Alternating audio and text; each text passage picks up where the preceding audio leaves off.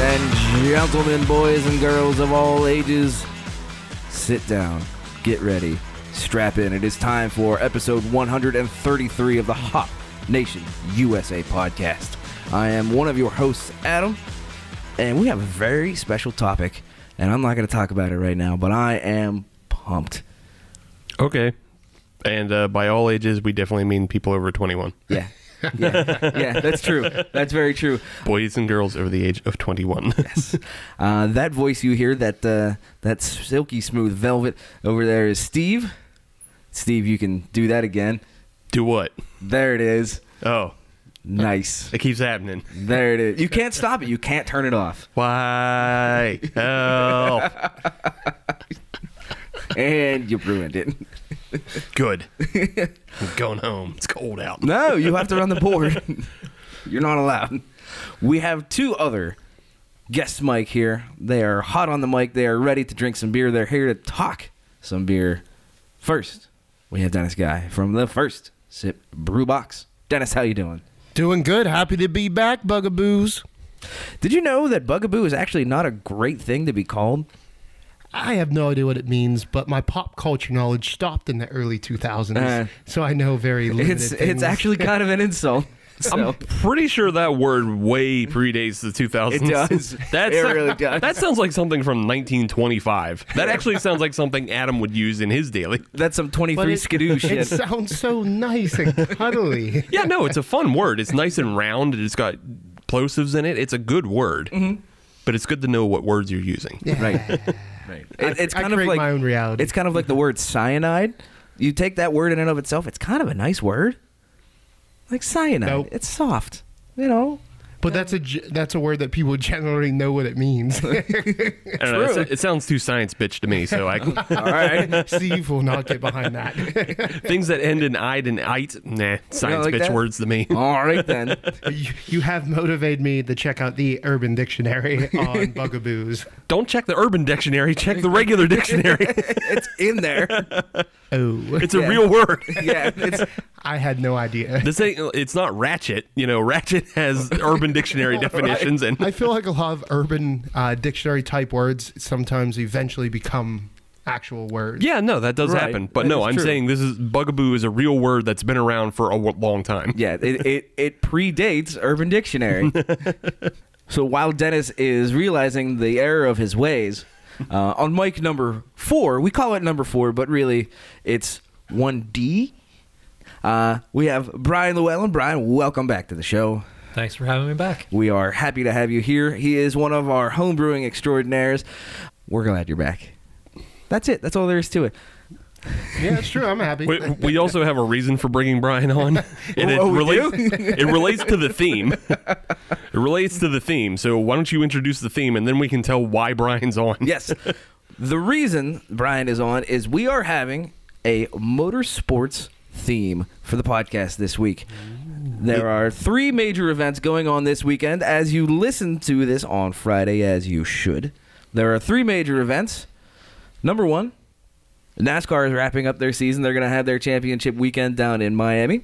Number 2, NHRA is going to finish up their season in Pomona, California. They're going to crown some champions there. And number 3, and the biggest reason that Steve is letting me do this, is there is a cinematic release, so that you know, scratches his itch of the I assume it's going to be an absolute juggernaut, but the movie Ford versus Ferrari, which showcases the efforts of Ford in the 1966 24 Hour of Le Mans. It's got Matt Damon. And Batman. That's right. Yeah, so this is a true Adam episode. It is. He gets to have a theme, and he got to pick all the beers tonight. But because Dennis and I don't know shit about motorsports, Zero. yeah, we thought it best to find somebody who does, and that is Brian. Yes. So hopefully Brian and Adam will have a good conversation while Dennis and I drink. Oh, we will. I can get down for that. Yeah. Right. Before we get into that, I do have to go back just a little bit. Dennis, can you tell the people what a bugaboo is? I sure can, Adam. As soon as I put my password in. It is an object of fear or alarm, and then it says a bugbear. Yeah. So I guess a bugaboo. So using it in a sentence, one of my favorite bugaboos, the tickling biological clock. All right, that was the worst example sentence. But okay, I will continue to use it because it doesn't seem very controversial. So every It's not controversial. It's just the opposite of what you wanted. You're basically calling everybody a rock in your shoe. Yeah. That's what you're doing. Yeah. Well, joke's on you. I love rocks in my shoes. Got him. I'm learning so much today. It's been, 3 minutes? We need a beer. Yep. Obviously, since this is a huge motorsports weekend, we need to be drinking some beers that are themed along motorsports and cars and things of that nature. So, Steve, are you able to introduce the first beer of the episode? I'm willing and able, but I don't really care.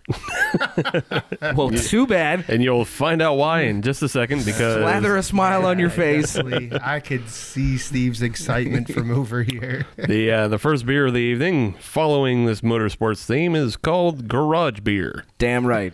Nothing wrong with that, but it's a premium lager. Damn That's right. why I don't care.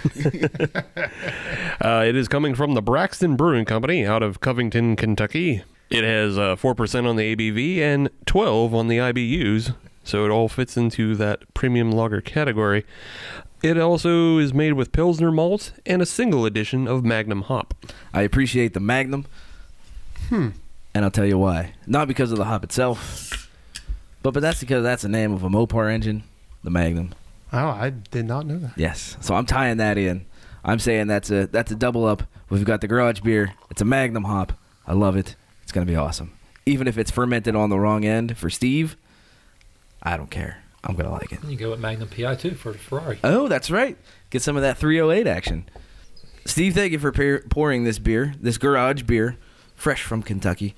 There's one thing I have to say about this beer. It ain't much to look at, and the reason I say that is it is exceedingly light. Yeah. It's exceedingly clear. Yeah. I've had pisses darker. Yeah?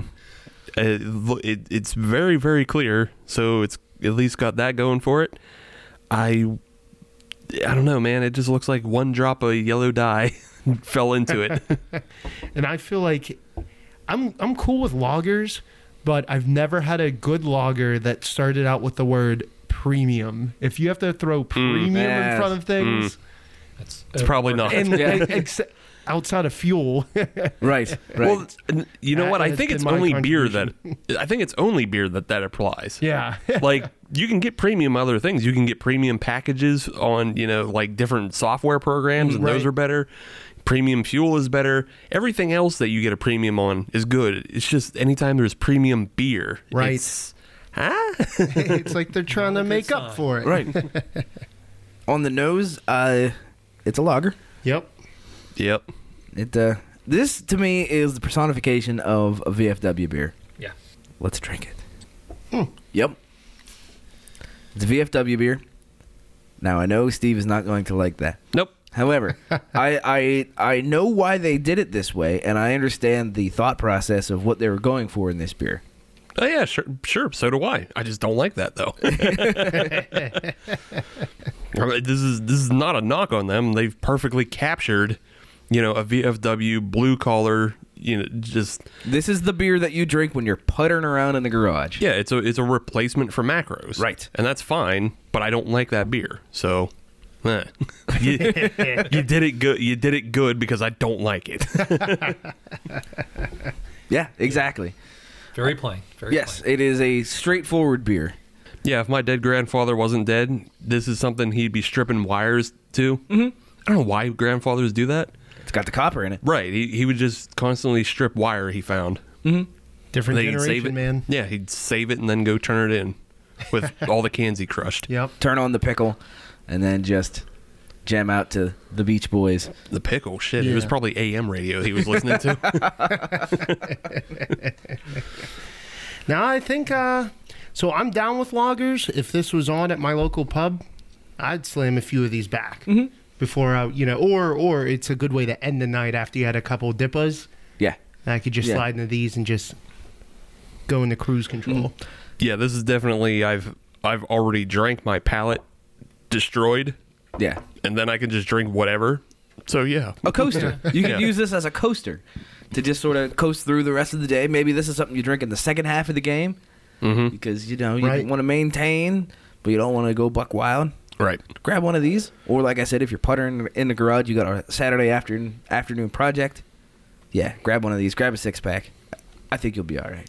You'll need about a 6-pack. Yeah, Maybe even a 12. right. Take two. They're small. Yeah, depends on how many birdhouses you have to build, but it could be a 30 rack. If you believe in yourself. How many are you putting together, Steve? I don't know. That's why I'm saying you got to judge it for yourself. Yeah, about a 30 racks worth. Yeah, I feel like that Minnesota accent's about to come out. You're out there building birdhouses. they ain't getting it. Birdhouses don't stop till the beer is gone. Yeah. Are you building birdhouses just for yourself, or are you building birdhouses for all your grandkids? Yeah, only Yeah. close friends and Just family. Yeah. just for yourself, a sixer. For everybody, that's a 30 rack day. All right, it's time for our favorite segment of segment 1, news, notes, and neat. The only segment I can contribute to. Hooray! Oh, don't worry, you're going to contribute. Oh, good. Because you got segment 2, right? Nope. Oh, this is going to be a short episode. Yep. Do we want to start with making fun of somebody, or do we want to make fun of a giant corporation? Jesus, this sounds like high school all over again. I only got two. I got two news stories. It's a bit light, but there's a pretty big news story that happened this week. Let's go with So- the big corporation. We always like beating up on them. Okay, so I mean, I'm sure you've heard by now, but AB InBev is set out to purchase the Craft Brew Alliance, Yes. which is interesting because we reported earlier in the year that they weren't going to do it. And we were right at the time Right? because it came about that they have this deal with the Craft Brew Alliance. And for those of you who don't know, Craft Brew Alliance is made up of a number of craft breweries, including Kona and Omission and Red Hook and Widmer Brothers. So they've had this distribution deal with AB InBev for the past couple years, and it came up in October that AB InBev could purchase the Craft Brew Alliance, and it would have cost them close to $500 million if they did it. AB InBev passed because that's too much. Yes. In doing so, in passing, AB InBev had to pay a $20 million penalty to the Craft Brew Alliance, though. What I didn't expect to happen, because I didn't think about it, because I'm not that kind of an economist, is the stock on Craft Brew Alliance tanked and dropped from about $17 to $7. Got smoked. Yes. That's huge. Yeah. So now, AB InBev has agreed to purchase the Craft Brew Alliance for even cheaper than what they would have had to have paid for it back in October. Someone was planning this. Somebody planned it. Somebody saw it happening. Somebody a lot smarter than us. Yep. Yeah. Yeah. Somebody a lot smarter than us. Someone's getting a hell of a Christmas bonus, that's Yeah. for sure. So originally, if they bought it back in October, they would have had to pay $22 a share, and that would have led to about $500 million. They're now paying $16.50 a share, and that's about $321 million. Which, even if you add on that $20 million penalty, still cheaper. Yeah. Wow. About 150 million plus. Yeah. No 180. joke. Yeah. Yeah. It's a stupid number. Yeah. So yes, they've got a nice deal on it, and after the announcement, the stock of Craft Brew Alliance shot back up to about 16 and a quarter. Basically, almost made their money back. Right. I'm wondering if the SEC is going to take a look at this. I would assume that they would. Probably. The whole thing isn't supposed to be finalized until 2020, but this is where they're at. Yeah. I assume when you're getting into hundreds of millions, SEC is going to Somebody looks. sniff around. Yeah. Somebody looks for a second. It does not have the best look. No, it really doesn't, because it looks like Fishy. Yeah. It looks like it's possible that they planned it that way, to tank Craft Brew and then get it for cheaper on the Yes. back end. Right. Well, the first thing they have to do is change the name because it would no longer be Craft Brew Alliance. What is it? Craft Beer Alliance? I believe it's Craft Brew Alliance. Craft Brew Alliance. Because the stock symbol is brew, BREW. Well, they'll have to change that. Yeah, I InBev. think it just gets all absorbed into the high end, is what it does. I think the real goal is they really want to buy Kona as a brand. I don't think they give a shit that much about the other ones, but you kind of take it as a package deal. Right. Although I could see them playing around with omission a bit more. Yeah. Trying to get into that realm. Yeah. It doesn't matter. Aurochs is going to crush them anyways. Well, Aurochs is a better product. Much better. But yeah, they might be able to. They would get possibly a wider distribution with omission, but I don't know how much wider that would be. Simply because I don't know how many states omission's in right now I know. versus what it could be in. Right. I know of one. Yeah, it's in PA. Pennsylvania. Yeah, it's that's the in only PA for one. sure. Because admittedly, I don't go looking for it. No, yeah, I don't go looking for it either. But have no reason to. Yeah, I assume because they already have that deal with AB and Bev, it's in a lot of places. Maybe it just expands to all 50 states. Right. Who knows? Yeah. So, yeah, I thought that was interesting that was happening. Would you like to know something else that's interesting? Sure. Epstein didn't kill himself. No, okay. I know that because a lot of memes tell me so. Yeah, and would you like to know how I found out about that? Oh, how did you find out? I found out about that from the Tactical Ops Brewing in Fresno, California. Huh. Oh, boy. Yes, because what they decided to do was they printed it on the bottom of the can Oh, yeah. along with the date stamp. Nice. That's actually pretty freaking cool. That's they jumped on that meme real quick. I you know what? I like that a lot better than there's just a number of breweries that it came out with beers Yeah. that say that were named that. I like this better because it's just like a secret little message. It's a bit just, subtle. Yeah, it's Yeah. it's more subtle. I like that. Yeah. It released one batch of cans with the stamp, about 54 packs worth. They did it just to kind of be part of it. Yeah, that's fine. They're just being silly. Yeah. Yeah. So they played with the machine a little bit, The machine. put it in there, put it on the cans, and that's it.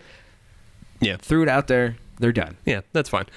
Yeah, I think the other breweries that go out of their way to name beers Epstein didn't kill himself and stuff, just like, come on. That's a little too much. Yeah. Yeah. You're looking for a little bit more national treasure. Right. Well, I mean, yeah, exactly. And what's the style of Epstein didn't kill himself? Like, that it doesn't make sense. So who's the first brewery to put the angry lady and the cat on their label? Ooh, Oh, I haven't someone seen do that that? one yet. No. I wouldn't be surprised. Who's going to be? Oh, honestly, it's some podunk somewhere probably already did it. Some backwoods asshole. I'm looking at you, New Mexico. I bet you it was a home brewer for sure. Home brewers have already done Oh it, yeah, Yeah. without a doubt. So is that you're that was it. That's Okay. just a quick hitter. That okay? just, I got another quick hitter. letting everybody know. Fair enough. Yeah. Yeah. I got another quick hitter. Phil Mickelson. Lefty. He's a golfy. Is it coffee? He's a golfy. I assume that's what he does. He swings the golf bats. Yeah, he swings the golf bats out on the golf field. He is partnering with Amstel Light Oh, to make money. that's got to be the only reason I can Question think mark? of. It's definitely not for charity. Well, Yeah, Phil unless- Phil Mickelson is the new spokesperson for Amstel Light. Great. Yeah. Like I read that, I was like, who the fuck cares? Yeah, what am I going to continue to not buy Amstel Light? Right, exactly. When's the last time any, or if we've ever, because I don't think I've ever drank Amstel. No. I can't remember the last time I saw it. Yeah. I, Right. I know of it. Right. So there's that. And then two, Phil Mickelson himself fell out of the top 50 golfers. Whoops. So who the fuck? This is like me promoting a pizza joint. How good's that pizza? It's Choo Choo Charlie's. Oh, that's got to be a personal endorsement Pretty much. because that's not going to be an endorsement of this show. It's not even an endorsement for the pizza. It's an endorsement for the caboose sandwich. Ooh, Ooh, yeah. they have some of the greasiest pizza I've ever had. But sandwiches are pretty good. Sandwich is fire. All right, I'll get in on that But sandwich life. it is a grease pie. Yeah. Italian hoagie is mama. I had a slice down in East Liberty, Pittsburgh, and a shop called Capri's. You know you're in for a good time when the first half of the pizza joint is a full bar. Yeah. Then it's a walk-up pizza counter. And the pizza was good, but the pepperonis crisped up. And Yeah? they became little Oh, yeah. grease cups. Like Yes. it was just like Those are the a shot best. of grease in every one. Yeah, that's the best when you get the little grease cup. Yeah. Choo Choo Charlie's is all grease. It's not contained to It's a cup. grease plate. Ooh. Ooh. So, whatever. Sorry, Choo Choo Charlie's. I'm sure nobody over there listens to this. Sandwich is still good. You just got to accentuate the positive. Yeah, sandwich is still good. So back to the Phil Mickelson Amstel story. That's it. He's not even good enough to promote Heineken, Oh, man. which is the parent brand of Amstel. So, All right. They're like, Yeah. throw him a bone. yeah, give him the shitty brand. Was there any word on how much he's getting paid? It seems like it's an actual partnering deal. Okay. So where Amstel has to make money before he can make money. Yeah. So it is for charity. I guess so. Like there has to be significant improvement in the brand to prove that he was worth. Oh. Yeah, He gets a lifetime supply. he might probably. a 6-pack? That's a lot of birdhouses. Yeah, he in the article they're showing like he was doing some small promotion on Twitter for the brand. Okay. And like the only two things he said were not great for the brand. Oh, the one he replied of like somebody on Twitter said, "I want to have all the beers with Phil," and Phil replied, "Only Amstel and only once a month." So apparently he only drinks Amstel, but that only happens once a month anyway. So don't go too hard. Like straight from his doctor. Yeah, like don't go too hard on the Amstel. Like one a month is that's plenty. It's either there's an underlying health condition, or he's only gonna drink it because that's what he's repping. And What not kind a of whole brittle lot. nature do you have that you can only have one Amstel a month? Well, you got to remember his audience as well. Not exactly the Zennials. Pregnant women can drink more than one Amstel. Well, I actually think that's their main demographic. Oh, okay. He does do commercials for some drug company. Wouldn't No. surprise I me. can't Sure. remember which one it is. Hair loss. Why not? Hair loss or testosterone loss or boner pills. It's That's one of usually those what's in three. Golf Magazine. Yeah. Yeah, it's one of those three. Well, you That's guys the are demo. Scratching all them off for sponsorships. Yeah, that's the demo. Old guys with no hair whose dicks don't work. Normally comes hand in hand. Yeah. No pun intended. No, that's the problem. It doesn't come hand in hand. That's why you need the pills. They ain't trying hard enough. Sheer perseverance, Adam. Sheer perseverance. Which brings us to our new sponsor, BlueChew.com. So I take their money. I don't care. I'll take anybody's money. I don't give a shit. There you I just go. need money. You have like a dog fighting ring at this point. Jeez. Sponsored Hey, by Hop Nation USA. Yeah, I might bow out on that one. Bow wow. Bow wow on that one. Oh, man. Well, before we get into all of that, that we're not going to get into, the Braxton Garage Beer. Yeah. You guys had a little bit more opportunity to sip on it. Yeah. Damn, Steve. Even your Yaz are rough. I'm just saying. And we know where I'm at with this. Yes, I'm seeing this, and that's okay. I don't think it's brewed to be a super complex, beer to be deconstructed and analyzed. It's a garage beer. Flavor would be nice, though. It's garage beer. Just It's not one of the ingredients, Steve. They went light on that one ingredient. yeah. It was sold out. I was fine with it because they state exactly what it's for. There's not much pretentiousness going on with this beer. You have to be honest. Yeah, no, I already said they hit it out of the park. They aimed true, Yeah. and they got what they wanted. It's just not what you want. Right. Yeah. That's all. Yeah, there you go. All right. All right. Dennis, thought? So it's definitely a good drinker for me. I can slam a few of those, no problem. I just wish it had maybe had something a little more on the nose and a slightly hoppier backbone, just a little something. Yeah. But a 6-pack and me, that's a good night. Yeah. Brian? Yeah, I drink that over Budweiser or Bud Light or Miller Lite or anything like that. It's not bad. It's just light and It does exactly what it's supposed to do. Yeah. Right. it is what it is. Okay, it is what it is. On that note, we'll take a break and come back with segment 2.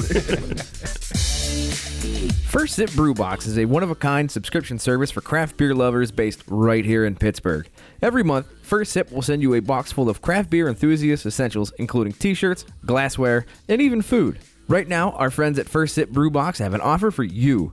Just sign up for a 3-month subscription and get your 4th month free.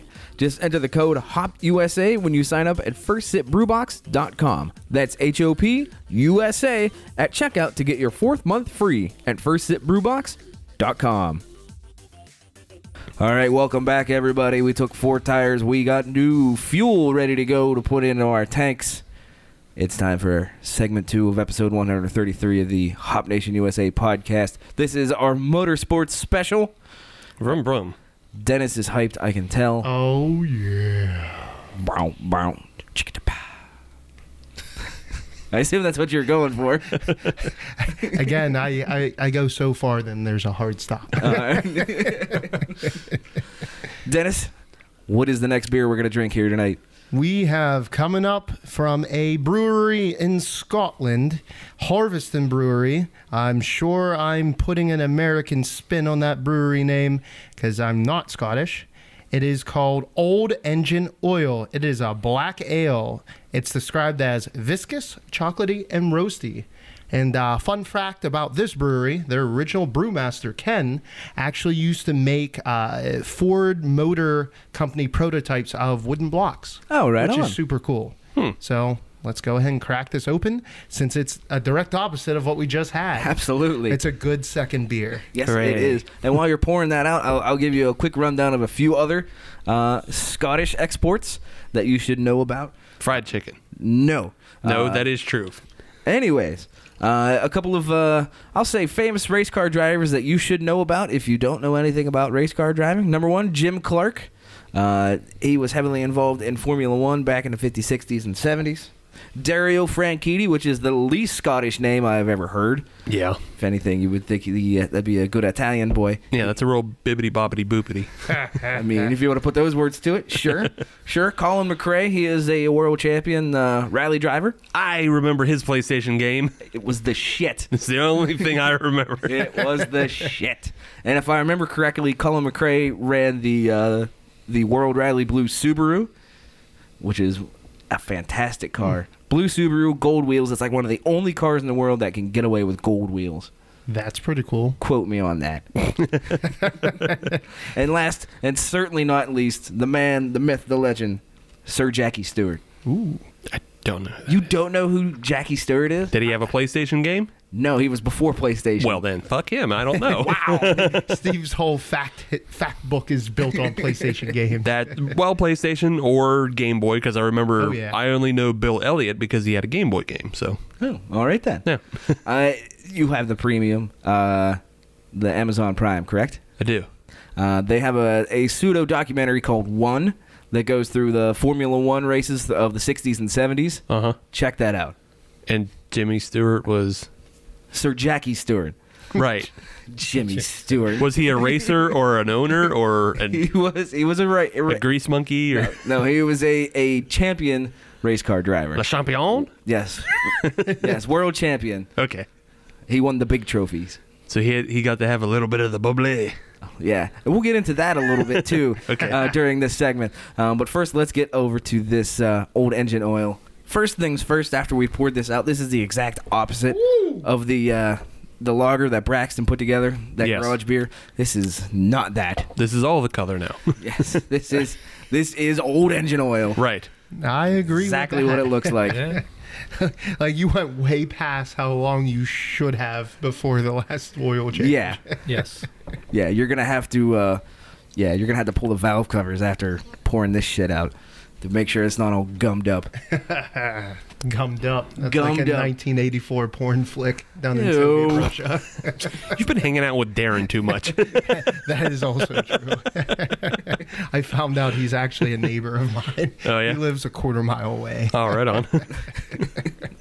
Who the hell's Darren? Couch Brewery. Oh, never mind. All right. Yeah, there you go. All right. Damn it, Adam. All right, back to this beer, back to the Old Engine Oil. On the nose, yeah, Super Roasty. roasty. yeah. Like, they're not lying about that. Yeah. and it does not smell like old engine oil, which is a huge plus in my book. That's a big plus. Yes. Yeah. Fan. I am a I've fan. never changed my own oil. So. Really? Yeah. Why not? Because it's so cheap. They just go have But someone it's else do it. cheaper if you do it yourself. Not that much cheaper to make it worth it. Now, changing brakes, I agree 110%. Oh, yeah. That makes it way worth it. Pads, rotors, I'll do that all day. But there's just too much. Just Ah. too much. Too messy. Got to dispose of it. That's fine. You just take it down to advance. I'll take it. I ain't going. I'll get you at every corner. I don't care. This is not an argument worth having with him. I know. I also have a dumpster at my place. I guess I could just put it in there, even though that's frowned upon. Very much so. But I guess it's better to just straight down the drain. That's true. That's why I'm doing my civic duty in paying someone to change my oil. Enforcing Jiffy Lube to do it for him.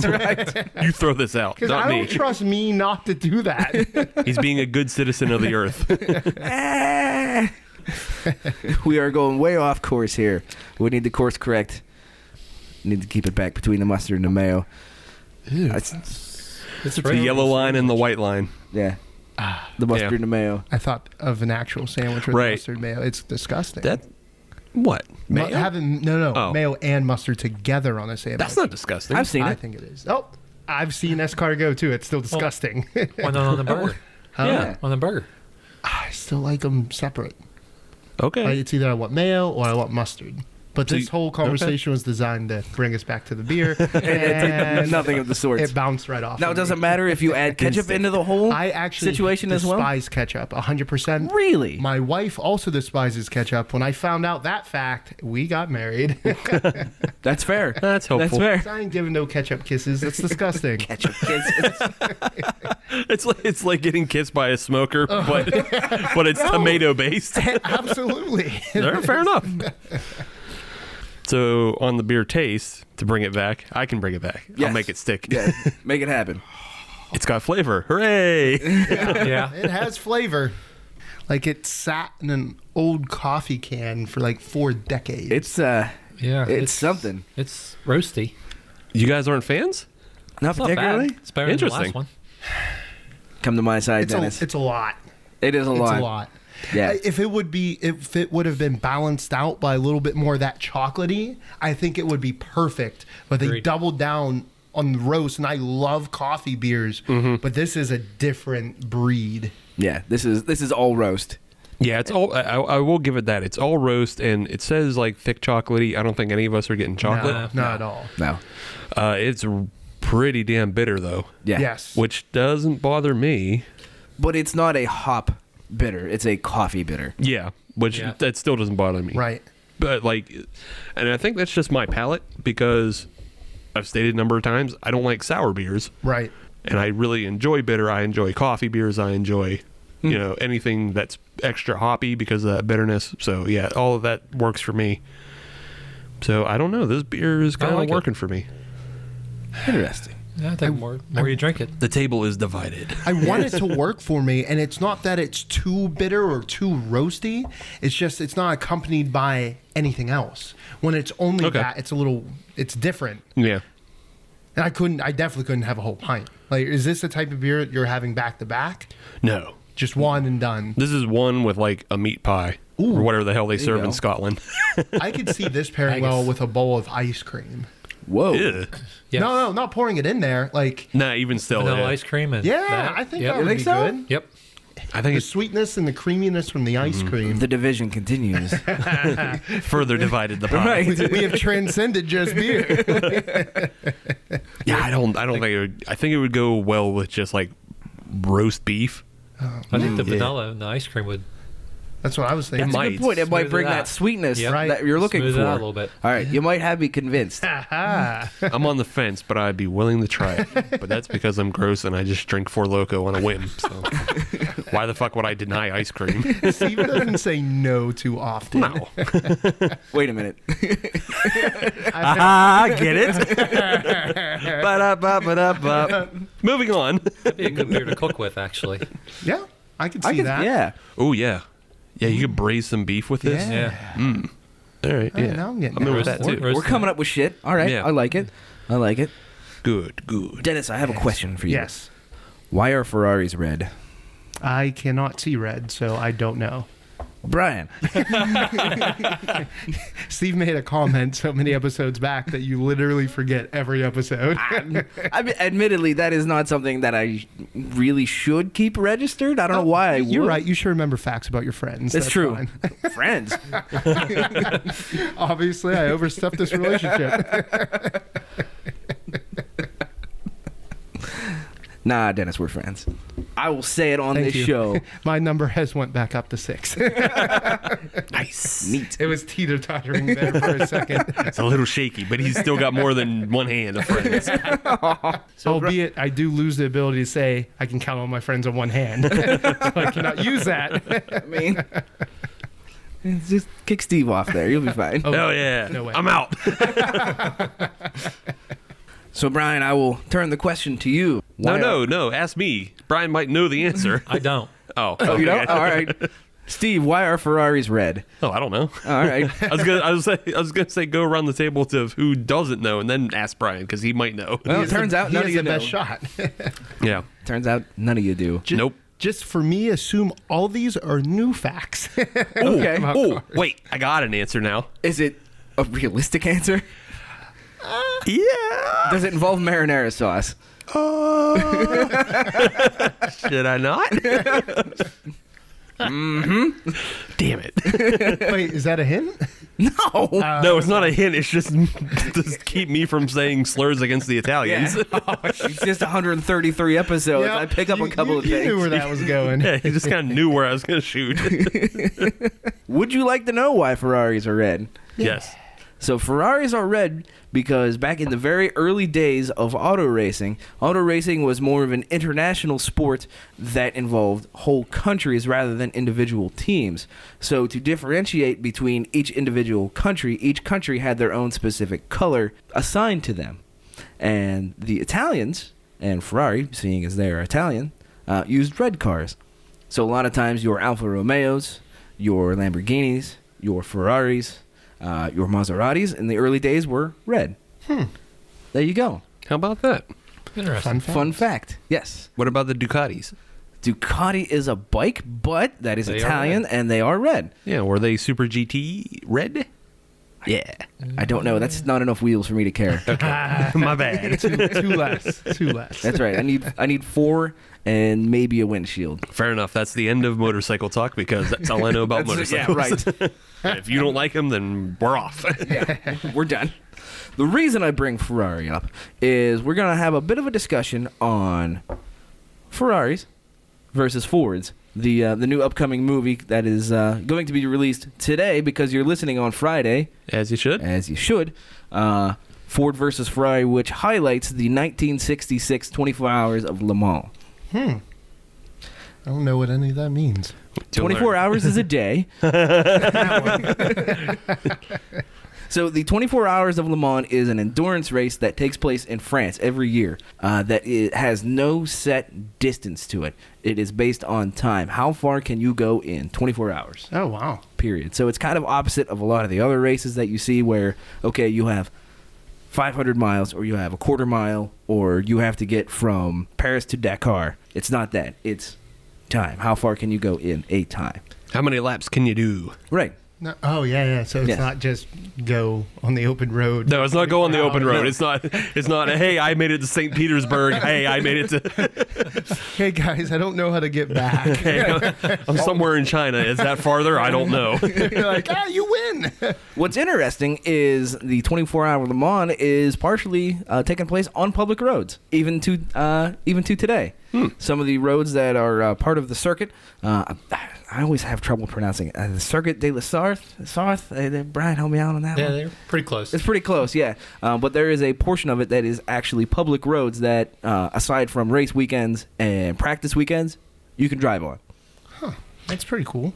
Quick, sort of side question. Yes. Doesn't the Pittsburgh Grand Prix with the old ass cars run on public vintage? roads? Yes. Yes. The vintage, yeah. Yeah. In Shenley Park. Yeah, that runs on public. Yeah. Yeah. Okay. Yeah. Obviously, they closed them down that weekend. That's how you make it local. Oh, don't worry, I've got Steve more brought local. it back Oh, to good. Pittsburgh. I've got local. It actually ties in with Ford as well. But we're gonna go all the way back to 1963.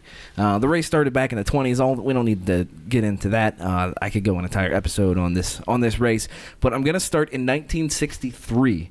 And what happened was Henry Ford II, also known as the Deuce. Okay. I am not joking. I believe it. He was interested in upping Ford's racing program. They had been heavily involved in NASCAR and Indianapolis racing, the Indy 500. I think that was USAC was the organization that ran it at the time. But they wanted to up their program, so Deuce approached Enzo Ferrari, who is obviously the founder of Ferrari, saying, hey, we want to buy you out. We want to bring you under the Ford umbrella. And everything was going well until Enzo Ferrari found out that Ford was not going to let Enzo keep control of the Ferrari racing program. I believe they call it Scuderia Ferrari, I believe is the name that they call that arm of Ferrari. But Enzo said, if you're not going to let me run my cars, the deal is off. What essentially happened was he found out that they weren't going to be able to run the Indy 500. That was the one event that they said, nope, you can't run it because we already have Ford engines running it. We don't want to have Ferrari engines running in it. So, too bad. We're not going to let you run. So Enzo said, too bad. You're not getting my company. And that pissed Deuce off a little bit because they had already spent millions and millions of dollars going through the books, getting everything organized. And at the last second, they said, nah, we're good. Go away. So Ford said, well, to hell with you. We're going to go beat you on your own track.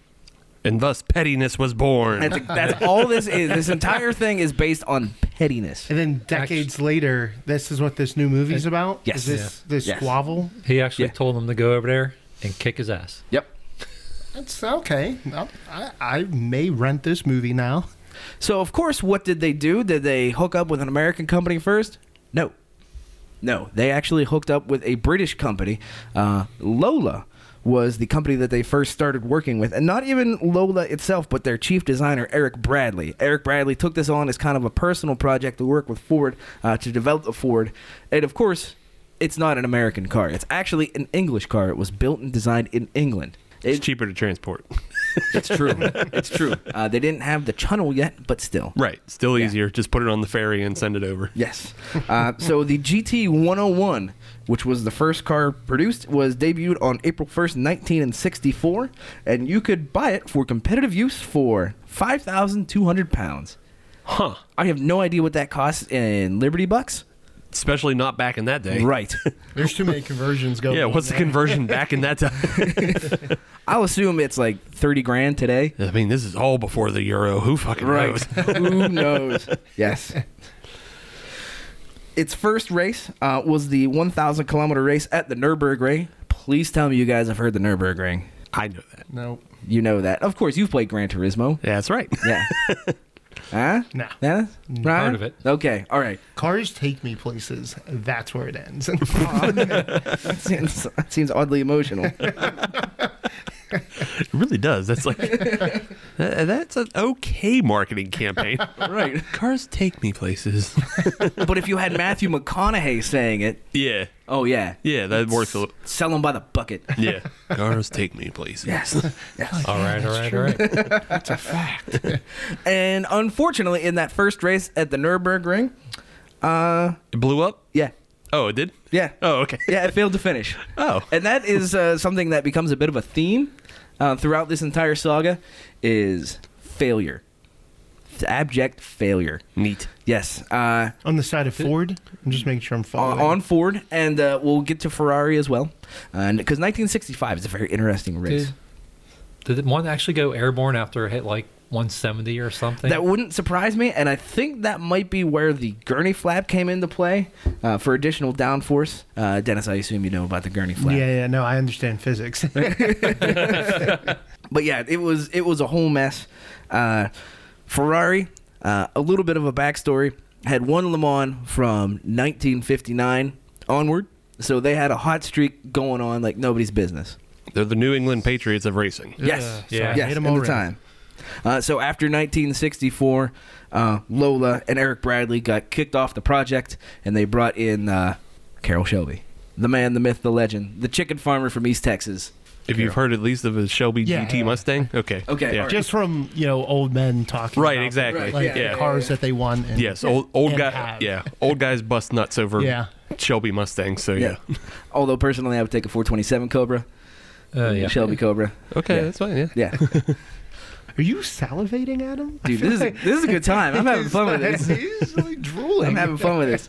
January 11th, 1923, in Leesburg, Texas, Carroll Shelby was born. He joined the Air Force until the end of World War II. Then he moved to Dallas, where he opened himself up a dump truck business. And then famously, as previously mentioned, he became a chicken farmer. His first batch netted him $5,000 of profit. So he tried to do it again, and all of his chickens died Oh my god. of You know. disease. So that kind of put him in dire straits. Hey, honey, I think I figured something out. Nope, all dead. No, Right. fucked it up. Never Yeah. mind. So that happened, and in 1952, he decided to chase his true passion, which was auto racing. He had some success, and eventually he hooked up with Aston Martin, the English racing company and car company. He had some success all the way up until 1960, where he had to finish his racing career due to a cardiovascular issue at the ripe old age of 37. They said his old ticker couldn't take it anymore, so he had to step out of the driver's seat. What does he do after that? He gets out of the driver's seat and he starts designing the driver's seat. So in 1962, he starts working with the British car company AC, working with them and Ford. AC had a small little British roadster called the Ace. The little AC Ace was brought over to America, where there was a Ford 289 V8 that was stuffed into it, and that became the first iteration of the Shelby Cobra, one of the greatest cars of all time. Period. I will hear no other arguments. Hold up a sign. Fight me. ... Right, Sting exactly. yourself. If you want to get beat up by an old man, go to a car show and yell that the 427 Cobra was overrated. You will get hit with walkers and tennis balls. Shelby was a pussy. They beat my legs like linguine. And that is where he first hooked up with Ken Miles. He is one of the other major characters in Ford versus Ferrari. That is, of course, Batman. Christian Bale. Yes, yes. He is a British racer. He helped develop the 427 Cobra, and he actually gave Carroll Shelby his first win in the Cobra. And with that win and that that prominence helped him work with Ford directly to develop some additional vehicles, such as the Ford Mustang GT350, the GT500, the GT500 KR, and the GT350H. Now, I will give Steve $1 if you can tell me what the KR stands for. And Brian, I will give you $1 if you can tell me what the H stands for. Kenny Ross. No. No, it actually stood for King of the Road.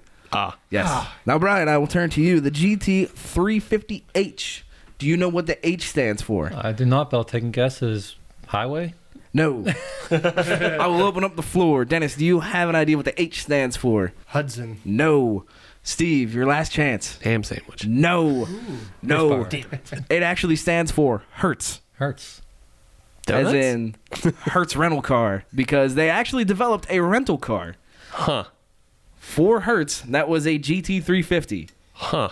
It was black and yellow, wasn't it? It was black and gold, yes. Black and gold, yeah. Yep.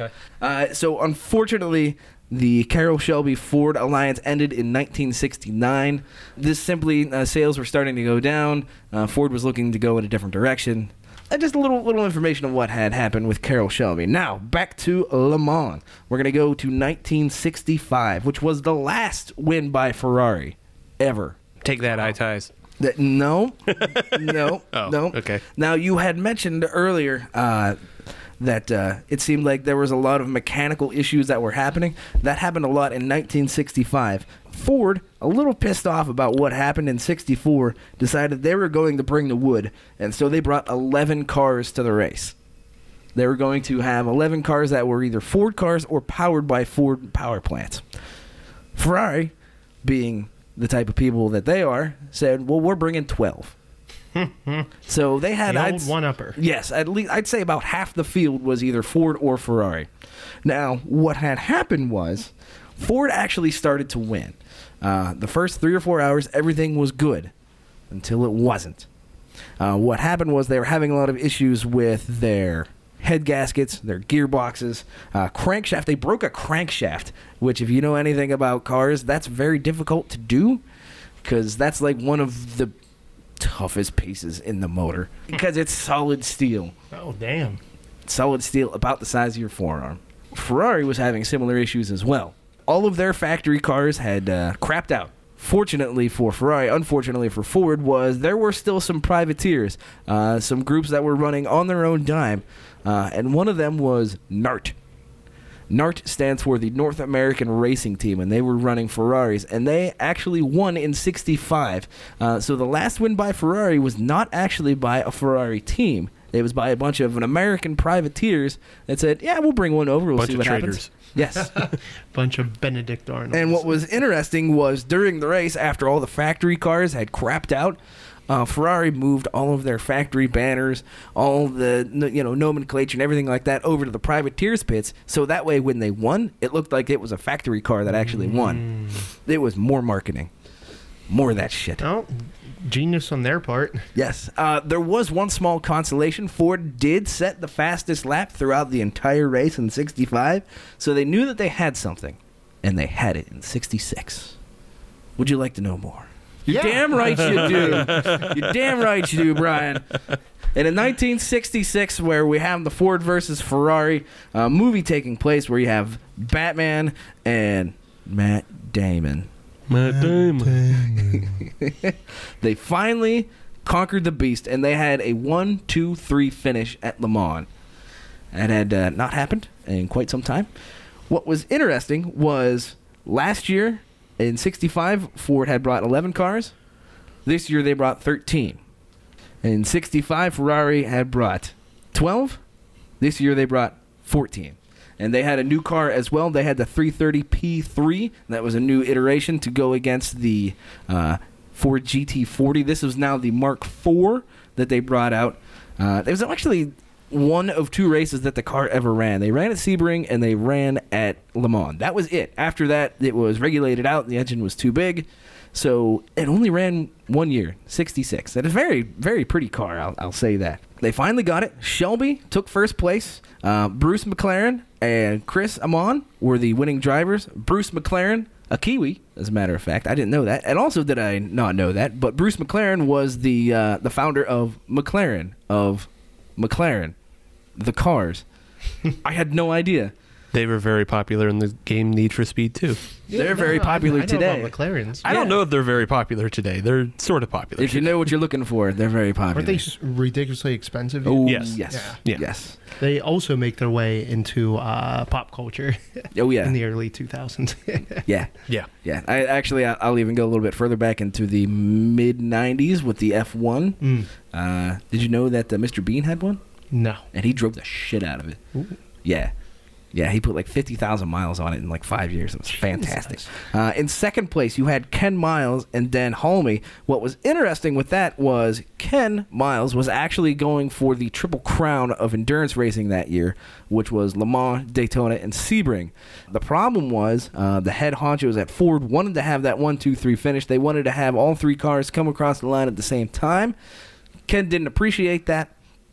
He thought that he should have won outright. So in a bit of a protest at the very last second, he let off the gas and let the other car win. I don't know what that proved, but it did. So fuck you, that's what it is. Right. And the third place car was not actually a car developed by Shelby. It was actually by Holman and Moody. They're much more of a NASCAR-based company and team, but they helped out as well. So they came in third place, 12 laps down. Yeah, first and second place were on the same lap, but third place was 12 laps down. That's 30-some miles behind. Jeez. Yeah. They continued to win 66, 67, 68, and 69.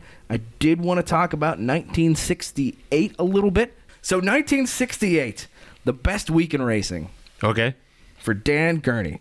Dan Gurney, in 1 week, won the Formula One race at Spa, which is in Belgium. Uh-huh. He won the 24-hour in Le Mans, and he also started a racing tradition that still happens today. After he won it at 24-hour Le Mans, he got so excited he was up on the podium, and he took his ceremonial bottle of champagne and sprayed everybody. And everybody got a little bit of the bubbly. And everybody got a little bit of the bubbly, just like you were talking about earlier. From La Champion. Yes. So that is where that tradition came from in motorsports, was Dan Gurney.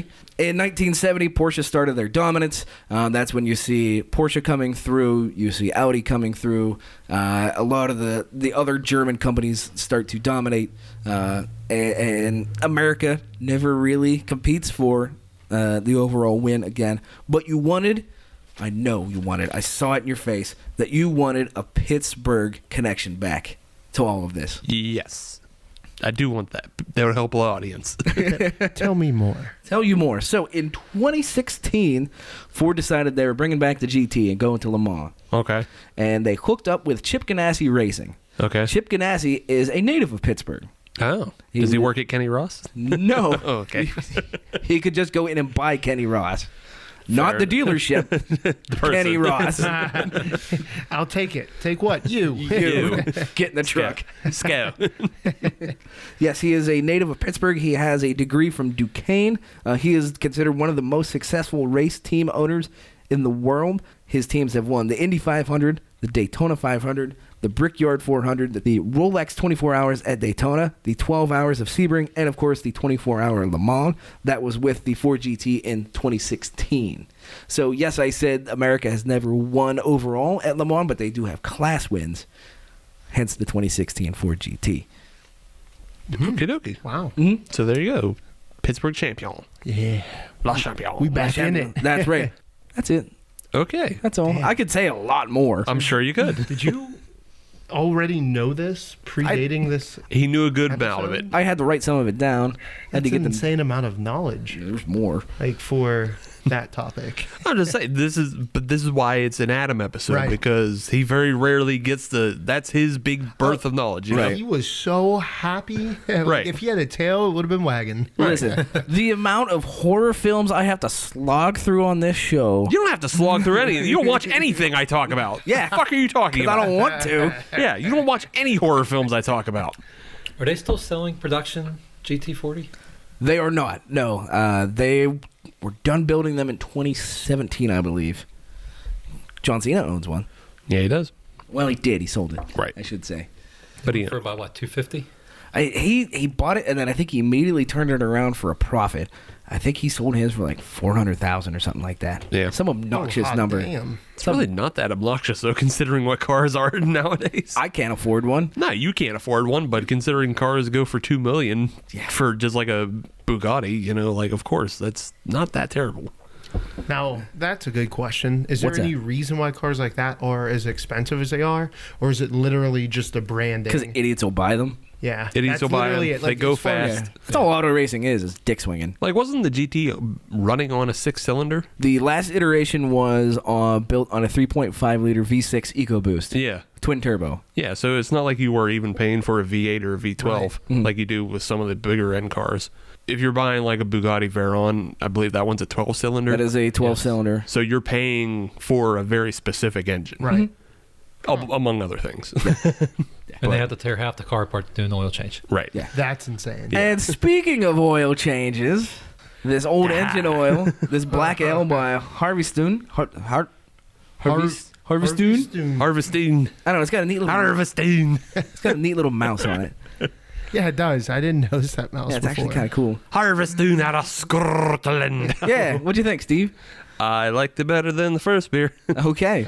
But yeah, overall, I think it's pretty decent beer. Not something I would drink a whole lot of because that has a powerful roasty flavor to it.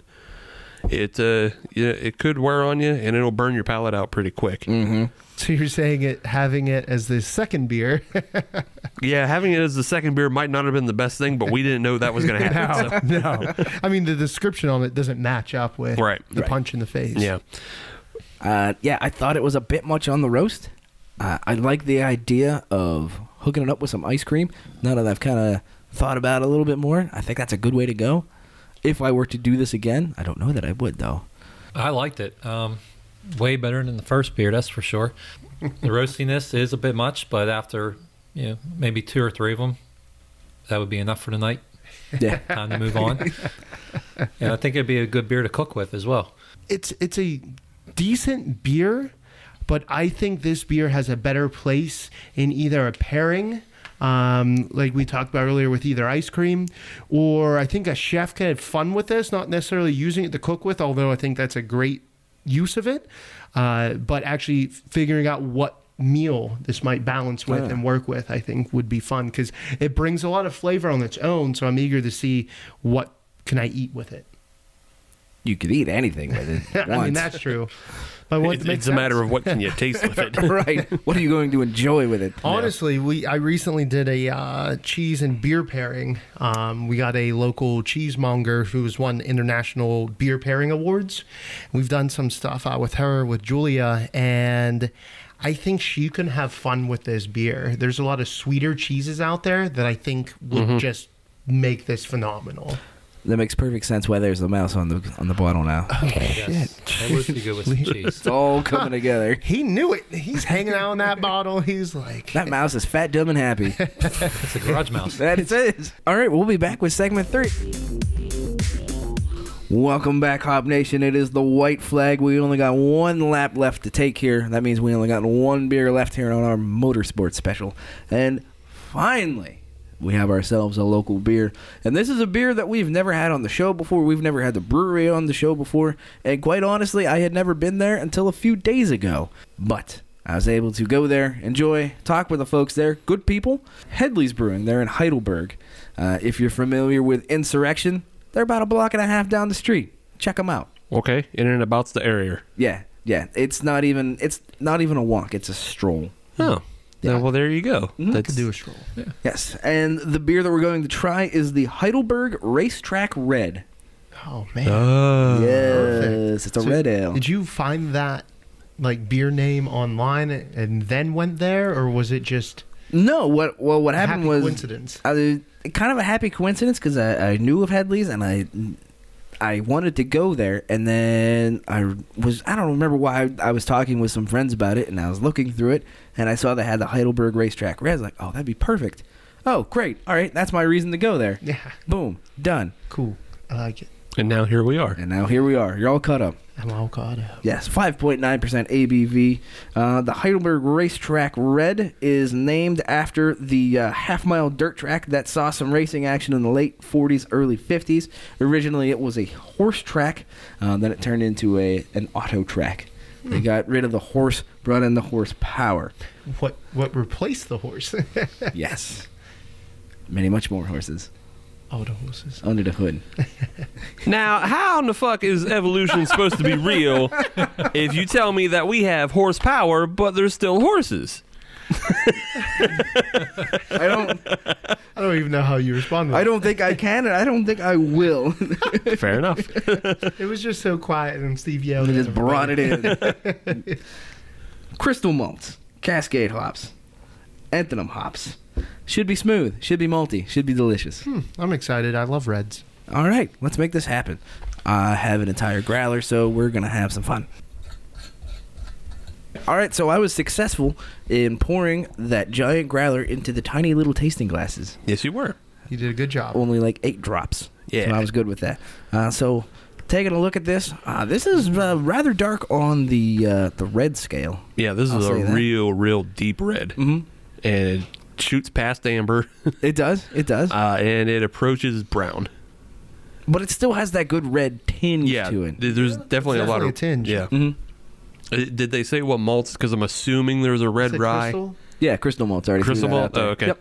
Is there red rye in it, or It didn't say. okay? I can ask him later. Okay. I'm just taking a hard guess because it maintains that good red tinge to it.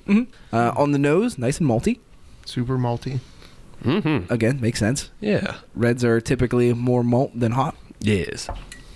Except for who makes the one that's really it's red but it's really fucking hoppy? Because I love it. That's the one I love. I don't know, because I would probably avoid it. I know. No, you've had it too, and you don't like it. Oh, all right. Oh, Somebody get back at us. Yeah.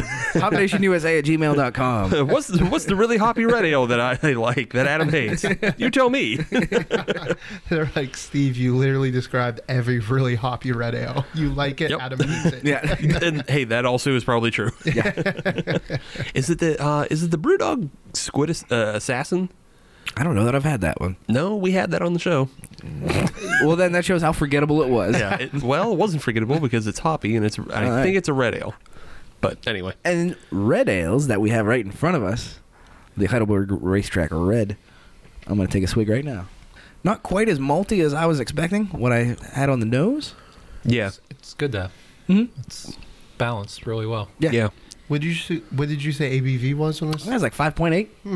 Super approachable, super balanced. It doesn't crush it on the front end with the malt.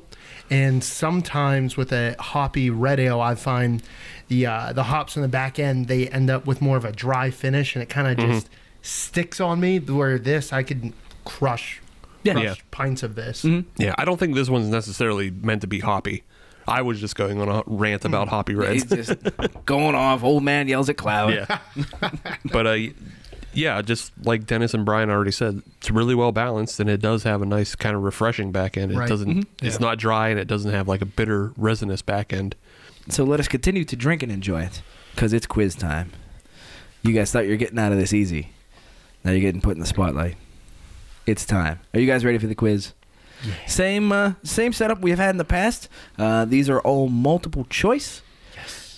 You have an opportunity to answer without any options. You get 2 points. If you can't figure it out and you want the options and you get it, you get 1 point. It's pretty darn easy. Yep. Yeah. If we miss it, it'll go to the next person, Yeah. and they get a chance to steal. Yes. Exactly. Them's the rules. The rules of life. Yeah. I don't know how many episodes it took, but we finally got the rules down to the damn quizzes. Brian and Dennis, you guys are our guests. I'll let you figure out between the two of you which ones wants to go first. You can go first, Brian. All right. All right, Brian, I'll give you the first question. Are you ready? I am ready. Which vehicle from pop culture maintains its true international racing colors? You're going to need the... Yeah, multiple you're choice. gonna need the all right, your multiple choices are James Bond's Aston Martin DB5, Speed Racer's Mach 5, the General Lee from Dukes of Hazzard, or B.A. Baracus' A-Team van. I'm going to go with A.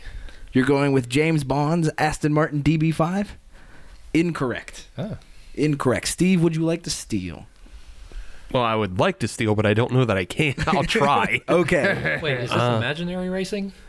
No. Well, no. This is going back. I think we might have had to have paid attention in segment 2. Yeah. But this is going back to when Adam was talking about how red is the international racing color for Ferrari. Correct. So the Aston Martin, that would be silver, Correct. and that's not correct for Britain though. Right. So, I'm gonna go with the General Lee. You are wrong. Damn it. All right.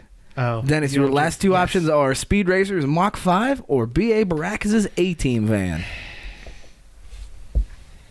Purely emotional decision. I want to choose B.A. Baracus.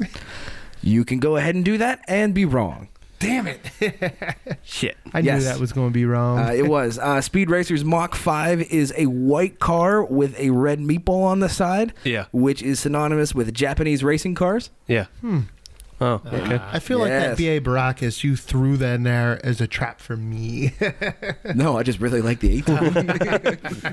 Love the 18. So, to expand on that just a little bit, some other famous racing colors is, Steve, you had talked about Britain. British Racing Green Yeah. is what you would expect there. The silver is usually synonymous with the German cars, Okay. which is interesting because originally they were white, but then I believe it was Audi started working with the silver arrows, and they painted their cars silver, so that became the German color. America is white with blue racing stripes. French or blue? There you go. It's amazing that what the different colors different countries have. I mean, they get into like different colored hoods and different colored wheels. It's ridiculous. That's when you get into like Trinidad and Tobago racing. Right. Right. Yeah. The race car for Egypt is like some weird conglomeration of colors. It's like a giant cross on the hood. It's ridiculous. Neat. Steve, are you ready for your question? Yeah. Nope. But Okay. I'll go. I had mentioned that this is a big weekend for racing. So we're not just talking about European endurance racing. Yeah. We're going to get a little bit into NHRA, the National Hot Rod Association. We're Yeah. going drag racing. Sure. How far does a nitro-fueled top fuel dragster race in a standard run? Quarter mile. That's your final answer? You Yeah. don't want them options? Nah, I don't care. I'm not going to know it anyway. You're going with a quarter mile? Yeah. You're wrong. Okay. Okay. I just I'll went follow with Vin Steve. Diesel. I don't want answers. I will go half a mile. Wrong. Brian, do you actually want to try? You should have taken answers. Yeah, I wasn't going to know anyway. I just went with Vin Diesel in my heart. What's that? 1,500 feet. Incorrect. Let me give you the choices. Should we just run? You that want to do back another again? want to do another lap with the choices? Wow. Your choices are 660 feet, 1,320 feet, 1,000 feet, or 1,500 feet. Oh, well, Well, we this- know which one it isn't. Right. I'm going to go 1,330 feet. 1,320? Whatever. Yeah. You mean a quarter mile, the one you picked already? Oh, is that what that is? Yeah. Yeah, let's not do that. The correct answer is 1,000 feet. Oh. It was changed about 10 years ago. It used to be a quarter Oh, mile. that's why I haven't kept up with it since See? 2002. See, you're also stuck in See? that early 2000s pop culture bubble. Sad. Just sad. I fell out with hot rod racing in 2002. I don't know anymore. You guys are terrible at this. Yeah. Yeah. Just awful. Yeah. You just have a particular set of skills that no one else has. Welcome to my side of the table That's true. when nobody knows my damn movie references. Steve mentions like 1949 indie film movies. Right. Yeah, that was Indie made films might in not even been around back then. I don't know when they started. Belgium I mean, or something. they weren't. They just weren't called indie films. It was just a guy that had a camera. Dennis, are you ready for your Yeah, question? I'm gonna knock this out of the park. Your first. question is, which manufacturer has never had an overall win at Le Mans? Yeah, give me them options. Your options are Mazda, Toyota, Subaru, or Bentley. Bentley. That's what you're going with? Yeah, they're more luxury. Incorrect. I know nothing. Brian, your options again are Mazda, Toyota, or Subaru. I'm going to go Subaru. Correct. We finally got somebody on the board. Thank God. I really thought Bentley was only for high-end luxury. I didn't know No, they have actually been involved in racing for quite some time. They were actually some of the first winners of Le Mans back in the 1920s. Yep. There you go. Did Rolls Royce ever win a Le Mans? No. All right, Well, checking. they're the same thought process. I know that's the same Yeah. thought process, but I know at some point they did produce like a 12. They did produce a 12-cylinder engine very early on. It looked like a big cigar. Ooh. The car was stupid, Awesome. but it was very powerful for the time. Is that true, Adam? Yeah. Okay. Yeah. Alfa Romeo made one bigger. It's ridiculous. I'll show you videos. So, Brian, are you ready? Sure. Okay. We've talked European endurance racing. We've talked NHRA, but we have not talked NASCAR, which is having their championship weekend this weekend. Your question is, what beer has never been a primary sponsor on a NASCAR race car? Amstel Light.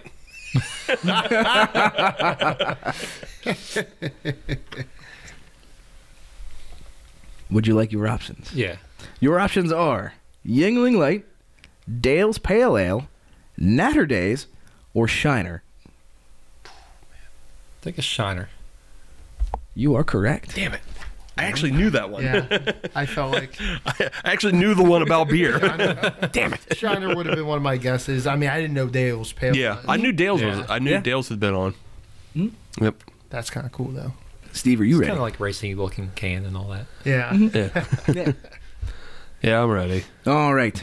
We have talked previously on the escapades of Enzo Ferrari. And this is not the first time that Enzo Ferrari has pissed someone off. Yeah.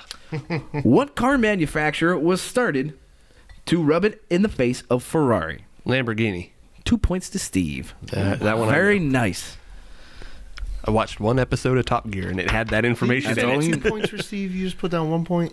No, it's got 2 points. All right, Dennis, are you ready? Yeah. All right, your question is, both Ford and Ferrari have established long winning streaks at Le Mans. However, what car company holds the record for most consecutive wins? Between the two, or are you going to give me a list of companies? There's a list of companies. Oh, yeah, you go don't with have to that. get the list. You Steve want made it? it look so cool. Yeah, give me that list. Okay. Your options are Audi, Alpine, McLaren, or Porsche. So, which one has the most wins out of all of them? Most consecutive wins. Who has the longest win streak? Porsche. You are absolutely correct. Yeah. Although I wanted to dock a half a point because he called it Porsche. Porsche, I don't care. I'll never have one because I'm not fitting in them. No, hard disagree. You think? Yeah, there's Yeah. a couple Porsches you can fit in. Yeah. The Not all of them. Panamera. Because I look at them. Yeah. They make Yeah, the SUVs. Panamera. Probably. Dude, the Panamera. You got it. You physically have gotten in. I haven't physically gotten into it. I just know I can't. All right, when that happens, I've call seen me. I've seen other tall people drive Yeah. Panameras. So Huh. All right, Yeah. all right. Well, all the ones I ever see in real life, they're so compact. yeah, like you and I will probably never do a 911, Yeah. but Is that one of the most common Porsches? Yes. Porsches. Yes. That's when you think Porsche, you think 911. Well, there's more room than you think in them. Yeah. Brian, you ready? Mm-hmm. All right. We're going back to the drag strip. We're going back to the quarter mile. If it's not a nitro car. Which NHRA driver has the record for most titles? Would you like options? Please. Your options are John Force, Kenny Bernstein, Bob Glidden, or Shirley Muldowney. Go with D. Shirley Muldowney? Incorrect. She only had 3 titles. Steve, which one would you like to go with? John Force, Kenny Bernstein, or Bob Glidden? John Force is a cool name, but I'm gonna go with Bernstein. Incorrect. Damn it. Dennis, you got a 50-50 shot. All right, give me them options. You got John Force and you got Bob Glidden. Bob, for sure. You going Bob Glidden? Yeah, without doubt, in my mind. I feel it in my soul. Nope, you're wrong. I don't have John a soul. Force. Ah, damn it! The guy with the cool name. Yeah. Yeah, that's true. You guys don't watch that very often, do you? Nope. No. Steve, I'll make it real easy for you. Hooray! True, false. Oh, okay. I won't even give you the options. Yeah. True or false? Jaguar has won a NASCAR race. See, now I know the British is green because Jaguars are famously green. That's all I know. And that's all I know. So, a NASCAR race, a Jaguar. I'm betting it's something that happened in something stupid like the 50s, so I'm going to say yes. That is absolutely correct. Hooray. What happened? When did it happen? 1950s. Oh, okay. No way. No, it just sounds like when something stupid like that would happen, Right. when there wasn't a lot of car companies around. Mm-hmm. It happened in Linden, New Jersey. And it was the first road course that was run by NASCAR. So is Jaguar not a good car manufacturer? No, they don't participate in NASCAR. Oh, Yeah, okay. they're a British car Well, it used to company. be All American, now So, Right. Oh, okay. I Yeah, get yeah. it now. yeah, it's a British car company, so that's why you don't really see it that often because it's all Chevys and Toyotas and shit like that now. Yeah. All American made. Well, No, Toyota. nope, not Toyota. Toyota. No, Toyotas are American made. Yeah. They're made in America. Right. He's like, It's a We haven't been whole. in that long. Right. Dennis, your last question. shit. Which of the following is a legitimate flag in NASCAR racing? Is it a blue flag with a yellow stripe? These are like for representing different segments of the race or something? Correct. I mean, you're familiar with a green flag and a checkered flag and all that stuff. Only the checkered flag. Okay, well, the green one is what starts the race. The checkered flag is the one that ends the race. Green means go. Green means go. Yes. I could make this way easier then. So which is a legitimate flag? A blue flag with a yellow stripe, an orange flag with a red stripe, a purple flag with a red star, or finally, a white flag with a purple ball? They're all dumb. The purple one with a star? Nope. Oh, I was asking, was that? Oh, one well of them? then I guess you're down to 3. All right, good. My plan worked perfectly. Now do it 2 more times and you'll get there. What was that last one? Well, White you with a already- ball? No, the white with the ball. What was it? Oh, White flag a with white flag with a purple ball. Yeah, that one. No. Okay, fuck. No clue. All right. Brian? I'm going to go with blue, yellow stripe. Correct. Correct. Now, What the hell do those other ones mean? well, that's the bonus points here. Oh. So, and this is an open-ended question. What does that flag mean? What, the blue one? A blue flag with a yellow stripe. So for all the marbles, what does that flag mean? Dennis, I'll start with you. Ooh. Could you at least, is it used in every single race? Yes. Fuck. That you're midway through? No. Steve. I'm gonna say it's the end of the pace car lap. Okay. No. Brian. Damn it. You're using good words. Yeah. I know, I use my good words. It sounded uncommon, but it does happen every race. I'm just guessing. I'm going to say a delay, like weather delay. Incorrect. A blue flag with a yellow stripe is used to point to a slower car to get out of the way of a faster car. Oh. If it's in the way, and what I mean by that is if it is a car that is being lapped or multiple laps down or a piece of junk, Yeah. get out of the way. Ah. I wish We could use a lot of those on overpasses. Yeah, that's what I was going to Yeah. say. We Yeah. could definitely use that. Hey, you, cut it out. Get out of the way. Don't you see the yellow stripe? Get out of the way. Oh. He's going too slow. I guess technically that's called the right lane. Yeah, 'Cause right. You should be in the left lane. Right, yeah. I would assume in NASCAR it's on the inside track that somebody's driving a slow Right. piece of shit. And- Bottom line, just get out of the way. right, yeah. We could use people on the overpass, though, that point at cars. Hey, get. Adam said, if I wave this flag, you going to get out of the way. Yeah, so nobody won that one. That was. I think Brian won that one. No, actually, Steve, you won. Oh, I did? Yeah, you won with a score of 3. Hooray. Brian with a score of 2, and Dennis we can with stop there. 1. Dennis got one. Look, you got Hey, one. I'm happy I made it. Yeah. on You board, did it. really. Good job. Thanks- Okay. Thanks, Top Gear, for that Yeah, one episode. yeah. This Heidelberg Racetrack Red. Well, Headley's. What do you guys think? Headleys? Headleys? I'm not sure how it's pronounced. Okay, we'll ask them about that later. Yes. I thought it was a really well balanced beer, and I liked it a bunch. And I guess I'll just have to go check them out now to find out what's going on down there. Check in out Heidelberg. check out their porter. It's on point. On point porter. Yeah. Nicely done. Dennis, thoughts? I enjoyed just sentimenting what Steve said. I liked it a lot. It was very well balanced, still providing some multi undertones and some flavor. Right on. Brian? I liked it a lot. It was well balanced, easy drinking, nice color, good aroma, good beer. Yeah. This is good beer. Good solid drinker. That's all you need in a beer sometimes, and they delivered 100%. I'm glad I have that growler in my fridge. For now. For now. Oh. I feel like I'm going to get beat up after I hit the stop button. Perhaps. Considering how bad you made us feel about our non-sports car knowledge. I realize I know I know one point of things. Yes. We don't know shit about them Go Fast machines, so we're going to take your beer. No. All right. It's time to put them on the podium. The podium. The podium. Brian, would you like to go first? You're a guest here. Sure thing. All right. All right. For my bronze, I'm going to go with the garage beer.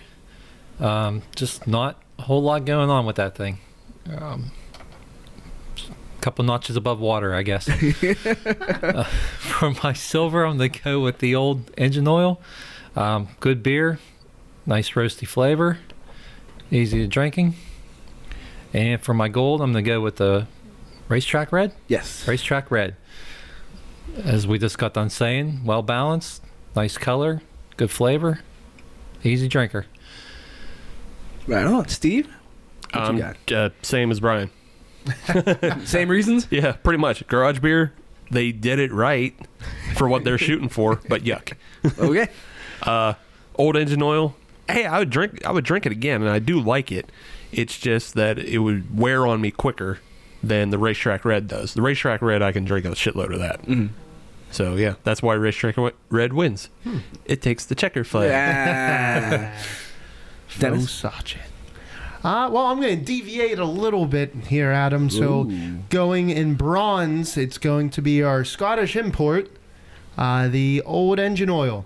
It was a solid beer, a little too much on the roast. Whenever I have a beer, I don't want to have to do too much homework to figure out what I want to drink it with. So for that reason, it's going to be in the bronze category. Coming in at silver is going to be the premium lager garage beer. It's a solid lager. It gives me what I'm looking for whenever I want a crispy boy beer. Just basically yellow fizzy water, but sometimes I'm in the mood for that.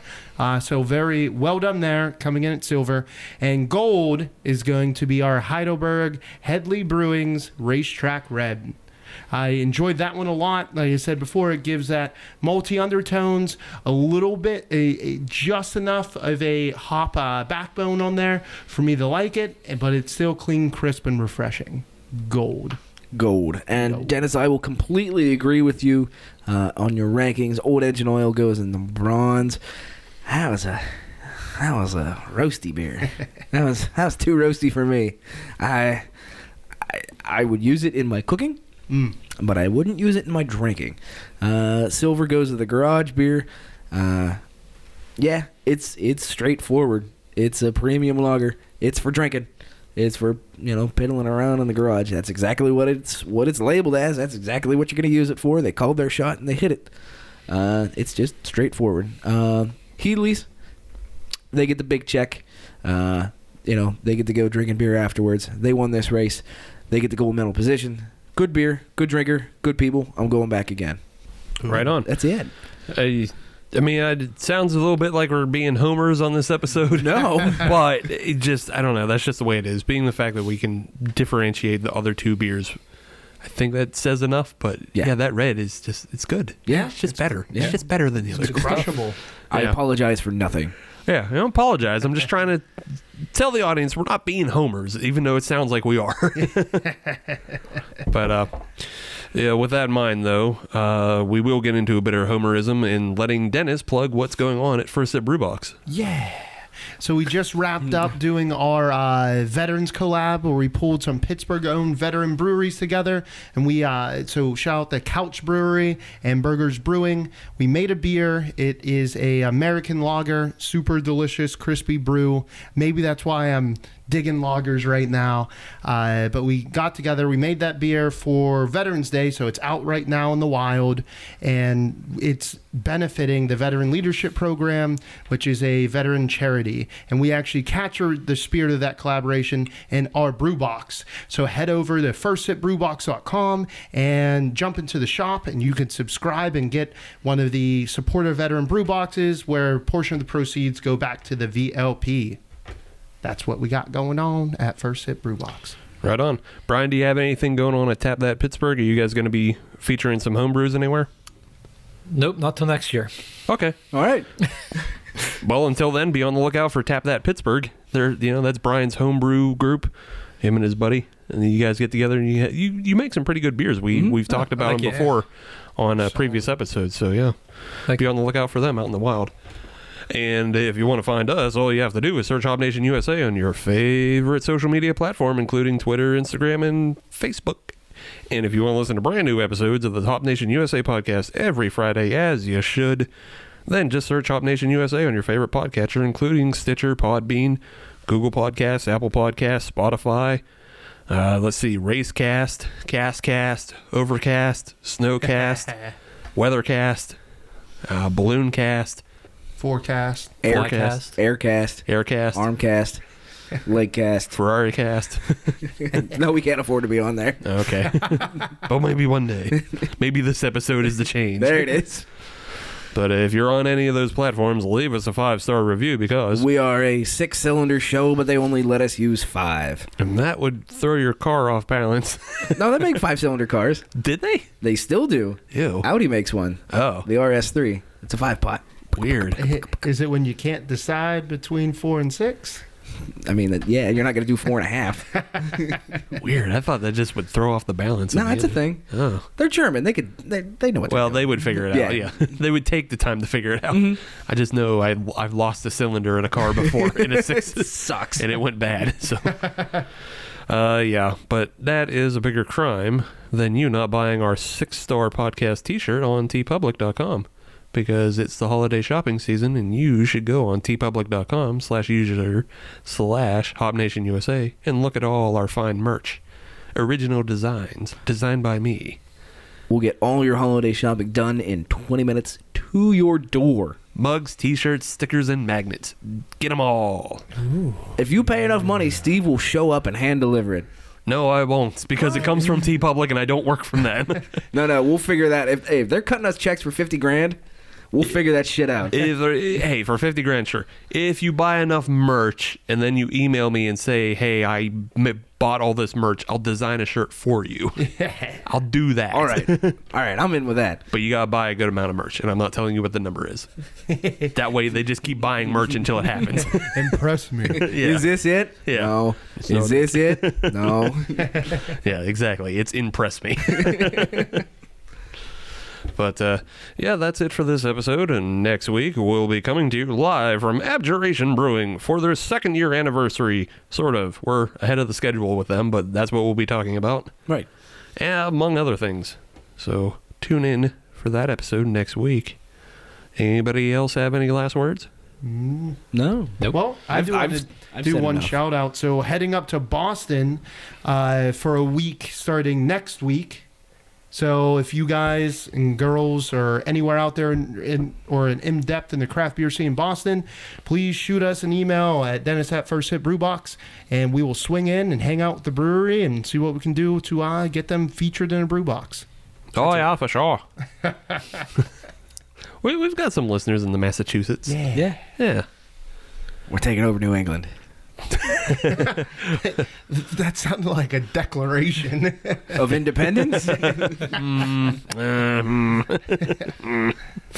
it New England. It's extra new. New England, too. Yeah. All right, well, that's it. Secret of the Use. New England. New England 2, Secret of the Use. I don't know why. Bug All Brews right. out. Yes. Bye.